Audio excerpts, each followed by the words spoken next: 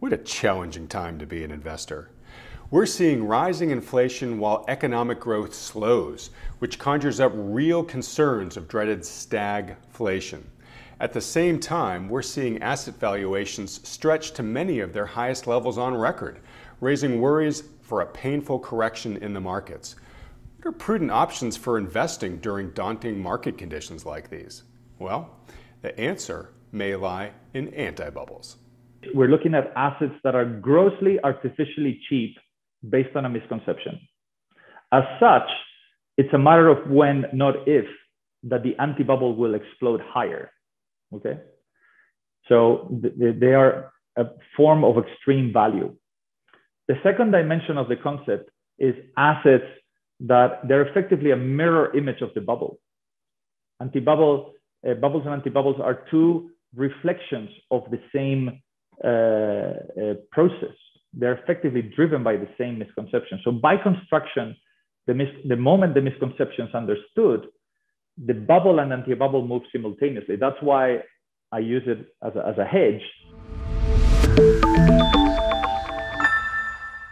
Hello and welcome to Wealthion. I'm Wealthion founder Adam Taggart, welcoming you back for another week of making sense of money and the markets.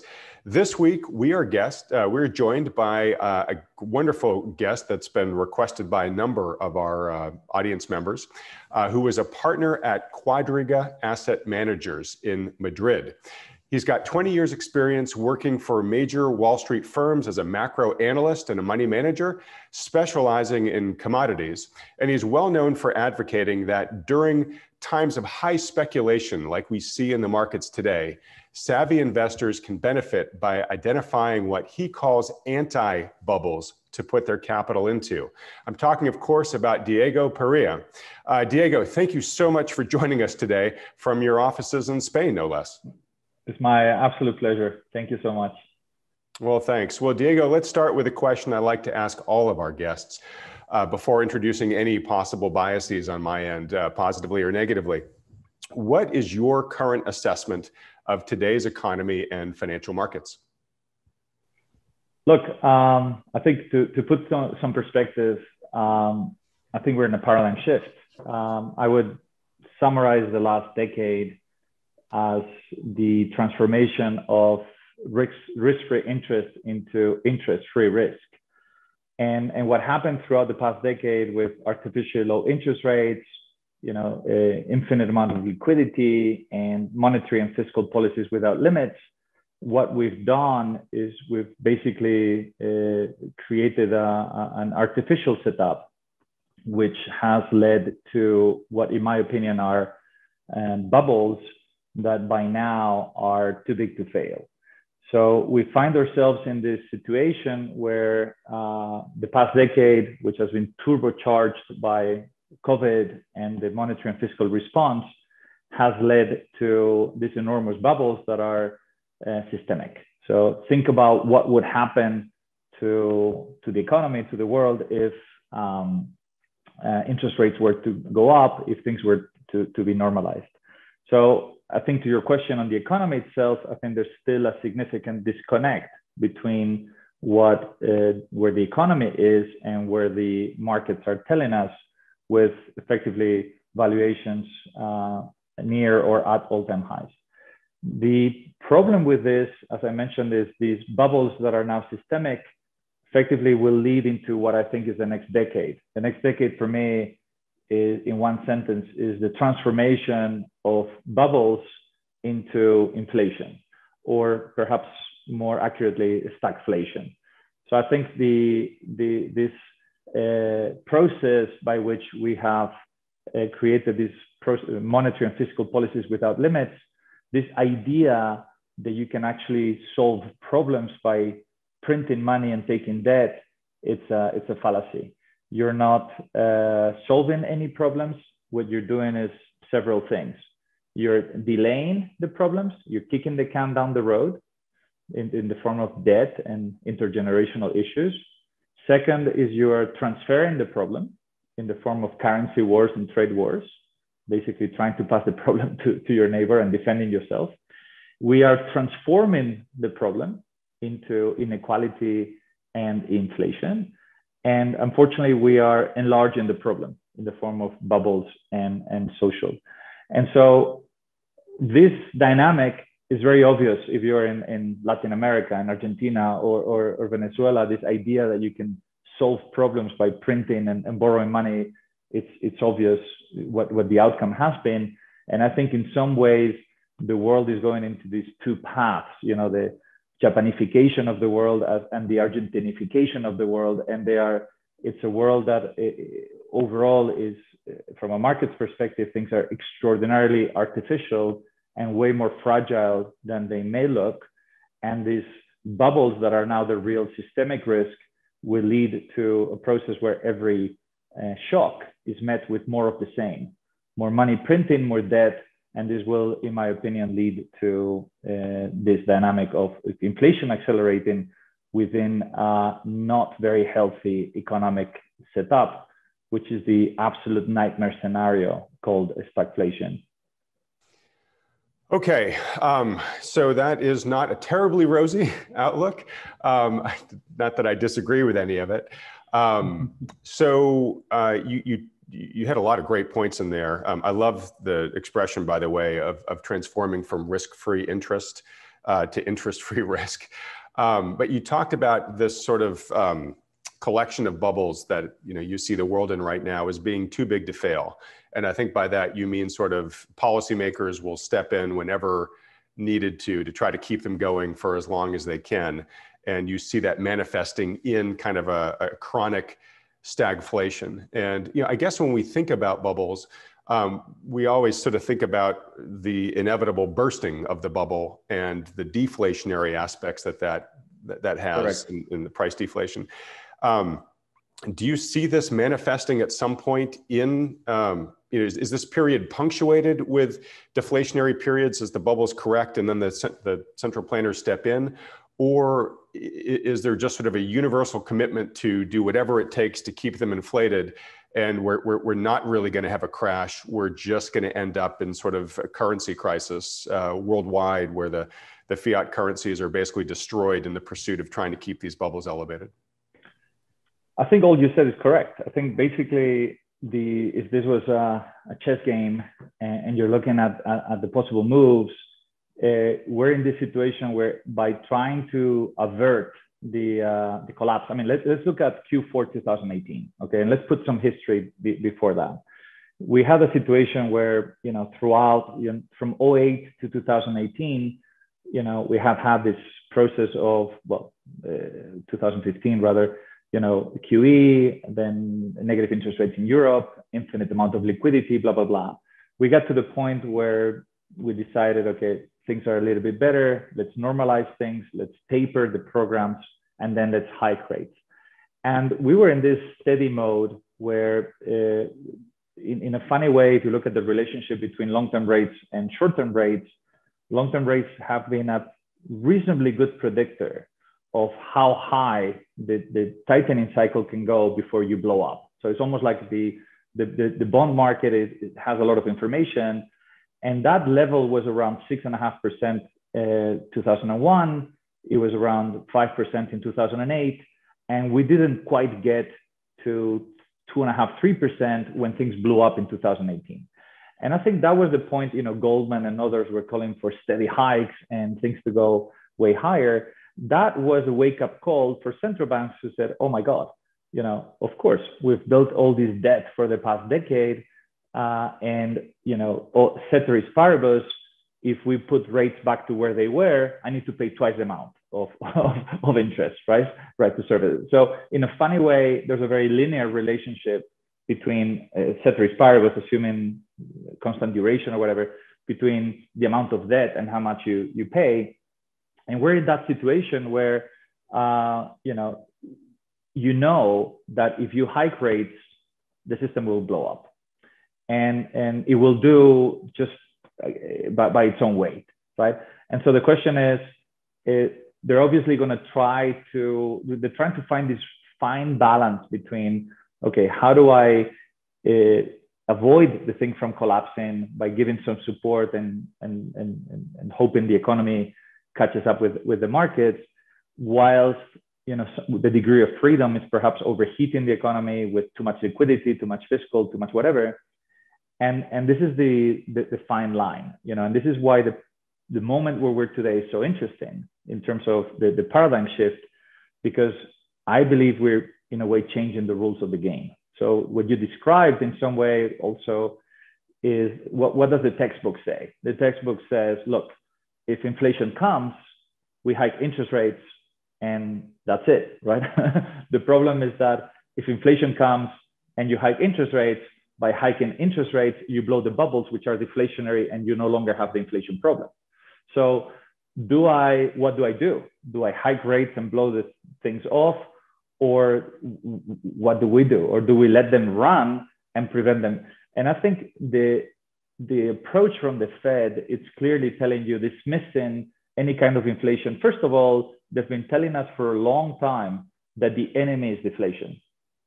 Guys, the enemy is deflation. We really want and need inflation. Then you're starting to get inflation now. It's being argued that it's transient, is temporary. And there are a lot of things that are telling us that, again, this inflation-deflation debate is fascinating because, as you well pointed out, the extremes are not that far from each other, okay? And it's right. more of a circle. It's more of a circle than a straight line. And you can look at the deflationary forces in the system, and there are plenty of them. Unemployment, poor economic activity, demographics, technology, demographics, overcapacity, malinvestment. All these are deflationary forces, which have been so strong that there's been some kind of freebie for central banks to print as much as they want without really creating an inflation. But that process of apparent stability is actually the offsetting of two pretty large forces, where the printing side is only gotten bigger and bigger and bigger. And I think in that set, the risk of the bubbles is meaningful, and they would be very deflationary. You're correct. My view is it's a little bit like what happened in the US with MMT, right? Do I let all these people lose their jobs, in which case I need to pay them benefits and then hope that they get back?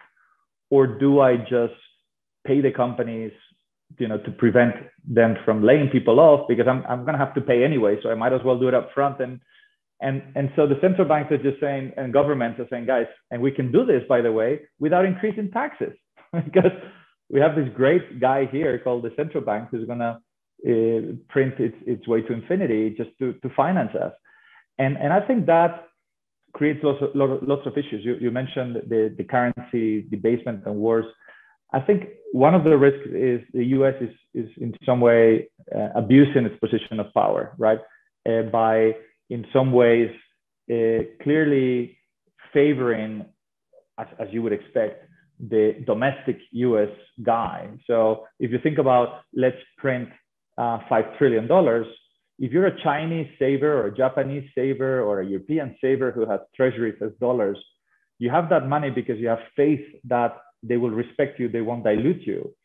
But what's happening in some ways is a very clear support for the domestic guy at the expense of whoever owns dollars. And so this process of, in a way, abusing your position of power, trying to dilute the dollar, using the dollar to finance the expansion and do it without increasing taxes is like just panacea, right? But there are some costs in the process and some checks and balances.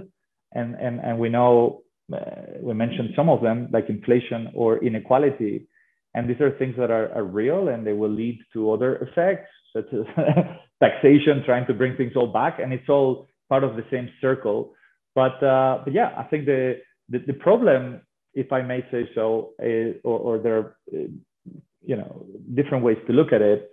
But from an investor's perspective, how the hell do we position ourselves against this myriad of issues? And I like to use the analogy of a team, right? When you build a portfolio, you need a team. And there are really two key dimensions you need to take into consideration. The first one is some sort of risk on, risk off balance. It's the idea of, where the trigger is volatility. Okay, I think volatility is the key anti-bubble or anti-bubble in the system. It's the measure that effectively, as an engineer, I use the analogy between fluid mechanics and the markets. You know, you have laminar and turbulent regime. The markets are laminar or linear or well-behaved in a low volatility environment. Once volatility breaks above X, call it 40, volatility, effectively the market becomes chaotic, and this chaotic level creates a process of increased volatility, increased value at risk, forced liquidation, polarized correlations, forced liquidity, and then things collapse in a very mechanical manner. And this dynamic, when you think about the portfolio, you need strikers, you need defenders, you need both pieces. But you also need to consider from a long-term perspective whether those strikers or defenders are long or short inflation. And I think today you need to be mindful of those bubbles and the risk that they blow up, because central banks effectively lose control. But you know that if and when they did, 100% guaranteed, they're going to come back with more of the same. And that more of the same will be yield curve control, will be more printing, will be more stuff, which will try to bring things back.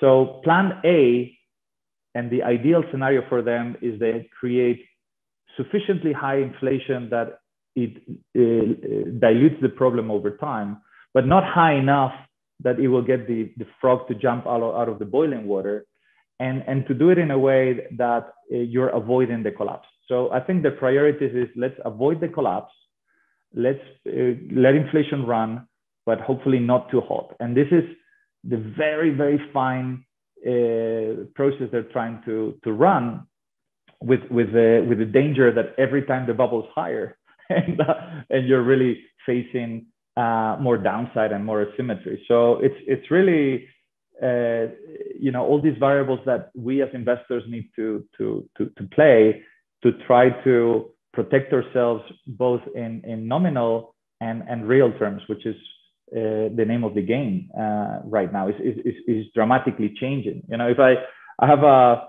teenager boys, right, and if I have to explain them the markets to them, I'd say, look, they play video games, right? I'd say there's 3 levels in this video game, right, called markets. The first one is you need to make money in nominal terms. So you need to turn $100 into more than $100. That'll be level 1. That's easy, okay? You can put money in fixed income and that's it, you made some money. Level 2 is, can you make money in real terms? So can you actually beat inflation? Now, pretty much the entire spectrum is in negative real yields. And the third one, which is yet to come in a bigger way, is can you make money in real terms after taxes? And this is how they close the circle and how this mess keeps evolving. But I think it's a very clear direction of where we're moving, with the risk of bubbles and inflation being both huge and relevant. Guys, so many great things in what you said there, and I actually love the video game analogy. And I think that level 3 is probably going to get a lot harder going forward too. Looking at government regimes, and certainly in America, you know, we're seeing an increased appetite for taxation going forward. So you talked about the thread as sort of trying to thread a needle here, right? It's stuck between fire and ice, right? If inflation runs too hot, it's got to raise rates. And then if that happens, you risk, you know, bursting these bubbles, collapsing the system. So question for you, Diego, do you expect with your best guesstimate, do you expect the Fed to largely be able to finesse that so that that line is relatively stable and steady? Or do you see us ping-ponging back and forth between the ceiling and the floor here? In other words, a much more volatile future going forward, where the Fed is dialing up, dialing down, dialing up, dialing down. You know, how smooth can they make that trajectory, in your opinion? I think if I was in their shoes, what I would play is, and the way that I think they will do this is, and this ties into the debate of tapering and hiking rates and yield curve control. And what could be interesting is it's pretty obvious and very difficult to justify that you continue to do 120 billion a month. Okay, that's just out of scope with the level of recovery, with COVID, you know, hopefully coming out of the woods, and the markets are all-time highs and whatever. So it's really hard to justify So the tapering, the T word is scaring the hell out of a lot of people for the right reasons.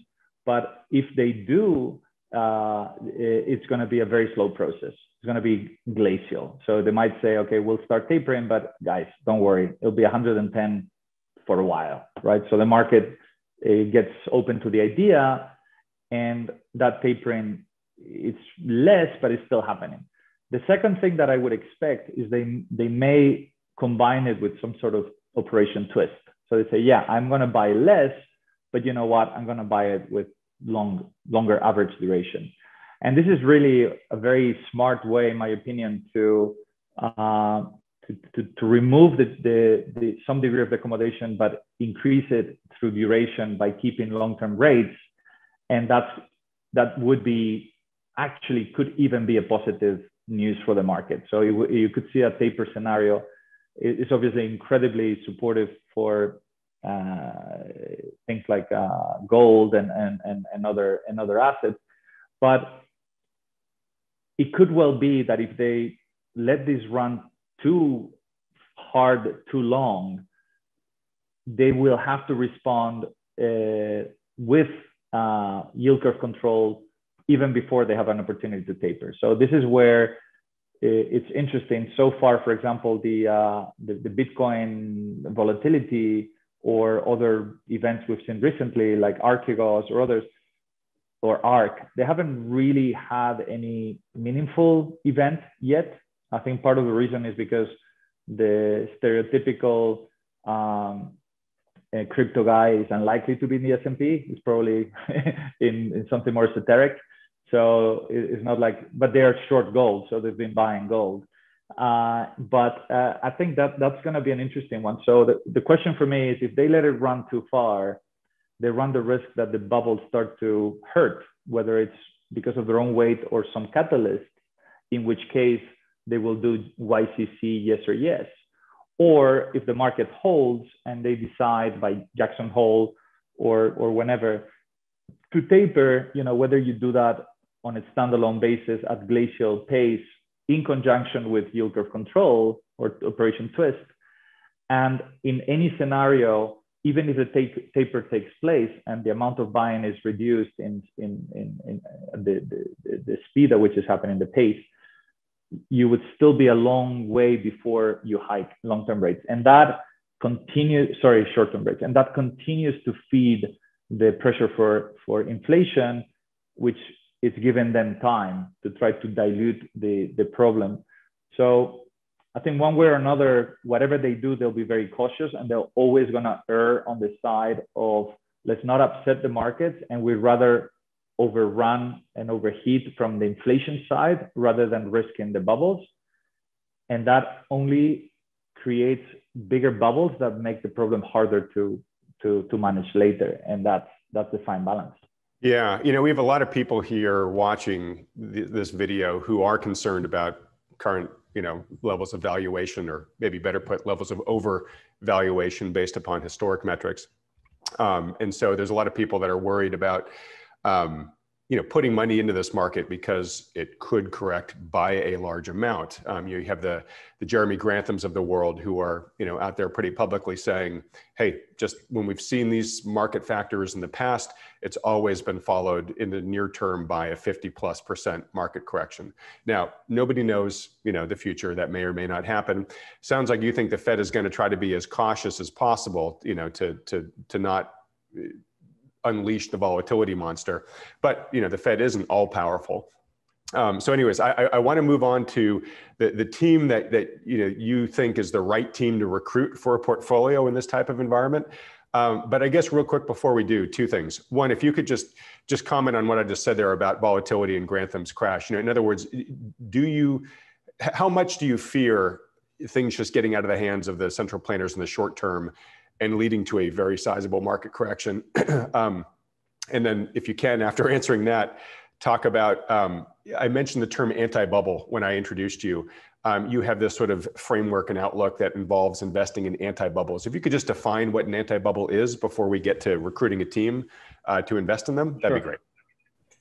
Sure. So let's start with the volatility. And I think volatility is an anti-bubble. I'll discuss shortly what it means. I think volatility is, which can come any minute, any second, for any reason. It creates a very mechanical process that, as I described earlier, moves the market from a laminar regime to a turbulent regime. And in a turbulent regime, the process that follows is, as I said, mechanical. It's really difficult to stop it. When I use the analogy of driving a car at 200 miles an hour when the speedometer says 80, right? If you have an accident, boom, what do you feel? Well, you feel the real speed you were running at, regardless of what the speedometer said. And this is a little bit what happens with volatility. You might have low realized and implied volatility might give you the perception that you don't have a lot of risk in your portfolio, but the risk ex ante is what it is whatever you're running. So people might be running way more risk than they're aware. So once volatility starts to go up, both implied and realized, your value at risk goes up. Your boss calls you and says, cut risk, or your risk manager, or your stop loss, or whatever. And that creates a process where, as volatility goes up and the value at risk goes up, you're forced to reduce positions. If everybody has the same trade and liquidity starts to thin up, and then effectively this forced liquidation it's very simple. Once volatility explodes, it's 100% about speculative position in the market. 2 + 2 is no longer 4. It's just about the specs. You look at the orange juice market. The orange juice market's up. It was short. Silver is down. It was long. Gold is up. Market was short. There's nothing to discuss. Okay. It's very mechanical, very simple. And this process where correlations actually polarize to +1 or -1 creates an exponential increase in value at risk, which is a function of both volatility and correlations. And this is something that it's the reason why when these things go are very difficult to stop, and they go way farther than anybody anticipates, because it's your risk parity, your trend followers, your vol targeting are being stopped out. The mirror image of that is what we're seeing lately. So volatility collapses to 18, 17, and it's dragging in all these guys. So it's the guys that buy things at 17, 15 vol that puke at 25, 30 vol, and they compound the effect. So volatility is critical, and you need both legs in your portfolio. You need things that will be asymmetric and make you money, in both regimes. The other point I want to mention related to Grantham's and the crash is a very important point that I don't think people understand well enough. Okay, and you mentioned, and correctly, that most people agree, not just your listeners, but most people would agree that equity valuations are high in absolute terms. There's not really much to discuss, okay, about that. The debate is more about the relative valuations, okay, what people call risk premia or equity risk premia. And what equity risk premia is trying to do is basically saying, okay, let's try to compare apples with apples. So we all know what the yield on fixed income is. It's a pretty simple computation. The implied yield, the 10-year treasuries are yielding X or 30 years Y. But when you try to create this idea of equity yield, right, by effectively creating some sort of models that look at as if they were some sort of bond, and then you compare the premia, the equity risk premia, you find very interesting things. I mean, to start, one of the things you find is that people are comparing things like the S&P or the NASDAQ to 10-year treasuries. Okay, if you actually, this is a very basic mistake. Why? Because if you actually look at the yield and you do the model for your S&P or the NASDAQ, and you actually work out the duration of the sensitivity to interest rates and the duration of those, our analysis shows that the S&P has about 28 years of duration. The NASDAQ has 40 to 50 years of duration. Okay, so when you think about what happens to long-term interest rates going up, you obviously realize that the sensitivity of these things, you are looking at the more growth in the equity, the more sensitive to long-term rates. But what it shows is this fallacy that equities are cheap relative to fixed income. Because what you should do is you cannot compare apples with pears. If you want to compare, the S&P with treasuries, you should use like for like duration. So you should really be comparing the S&P with 30-year treasuries, or the NASDAQ with 40 to 50-year treasuries. And if you do that, you see that the equities are not only expensive in absolute terms, but also in relative terms. Okay. And this is part of the reason by which I mentioned that you cannot hike interest rates. Yeah, the back end is going up to a level that is sort of trying to predict how high they can go, short-term rates, before we blow up. But ultimately, the average duration, a lot of people, I don't know, here in Europe, for example, a very large percentage of mortgages are short-term floating. Okay. So it doesn't really matter what's happening to 30-year rates, because you're financing yourself at Euribor plus 90 basis points. At the short end of the curve, yeah. And Euribor is minus 50 basis points. You're paying, 40, 50 bips. So in that sense, you really need short-term rates to go before you see some of that impact. And that is very unlikely to happen. And I think the bigger the bubbles, the more pressure you have on the long end, both as a signal of how high you could ever hike before you blow up, as well as this response that you can't hike, therefore, you will see also YCC. I'm of the view, and this is a very contrarian view, that, and I've been saying this for a while, that we will have both inflation and zero rates. And this is a change in the rules of the game, because this is the way Europe and Japan have gone. It's my point that inflation it's more relevant and more important to prevent the bubbles from imploding than basically letting inflation run. And this is something that the bluffs from the central banks will be checked, and we'll see how they react and when, but they're going to be in a very difficult spot. With that, I move on to the concept of anti-bubble, and basically, which is the title of my book, and the concept that I coined, which is very simple in a sense.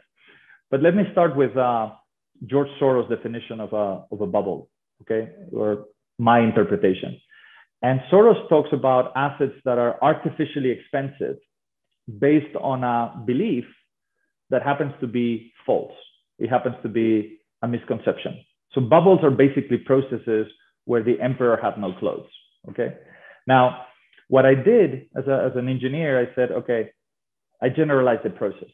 And by that, I mean, okay, misconceptions can distort reality, but not only with artificially high valuations, which we call bubbles, we could also have artificially low valuations, which is what I call an anti-bubble or anti-bubble, yeah, potato. So in that sense, there are three dimensions to the concept of anti-bubble. The first one is we're looking at assets that are grossly artificially cheap based on a misconception. As such, it's a matter of when, not if, that the anti-bubble will explode higher, okay? So they are a form of extreme value. The second dimension of the concept is assets that they're effectively a mirror image of the bubble. Bubbles and anti-bubbles are two reflections of the same process. They're effectively driven by the same misconception. So by construction, the moment the misconception is understood, the bubble and anti-bubble move simultaneously. That's why I use it as a hedge, and why I called it anti-bubble. It's a bit like an antivirus or an anti-missile. It's a defense mechanism against the bubble. And the third element of the concept is the idea of risk premium, of being a contrarian. The idea that, and I'll give you an example. If you think about the relationship between the S&P and the VIX, for me, it's a very clear bubble anti-bubble relationship. Why? Because you could have basically artificially low volatility can contribute to artificially high equity prices. And this happens both through qualitative drivers, such as complacency and perception of low risk, the fact that mommy and daddy will always be there to cover our back, and quantitative process, such as CTAs or risk parity or vol targeting, that are strategies that the lower the volatility, the more they buy. And so effectively, this concept of anti-bubble which I think it's now being widely understood and accepted, is powerful in multiple ways, and allows us, it gives us, you know, a tool to try to build portfolios in this highly artificial world. So with that, I go to the last part of your question, which is a very loaded question. We hope you've been enjoying this conversation with European money manager Diego Perea.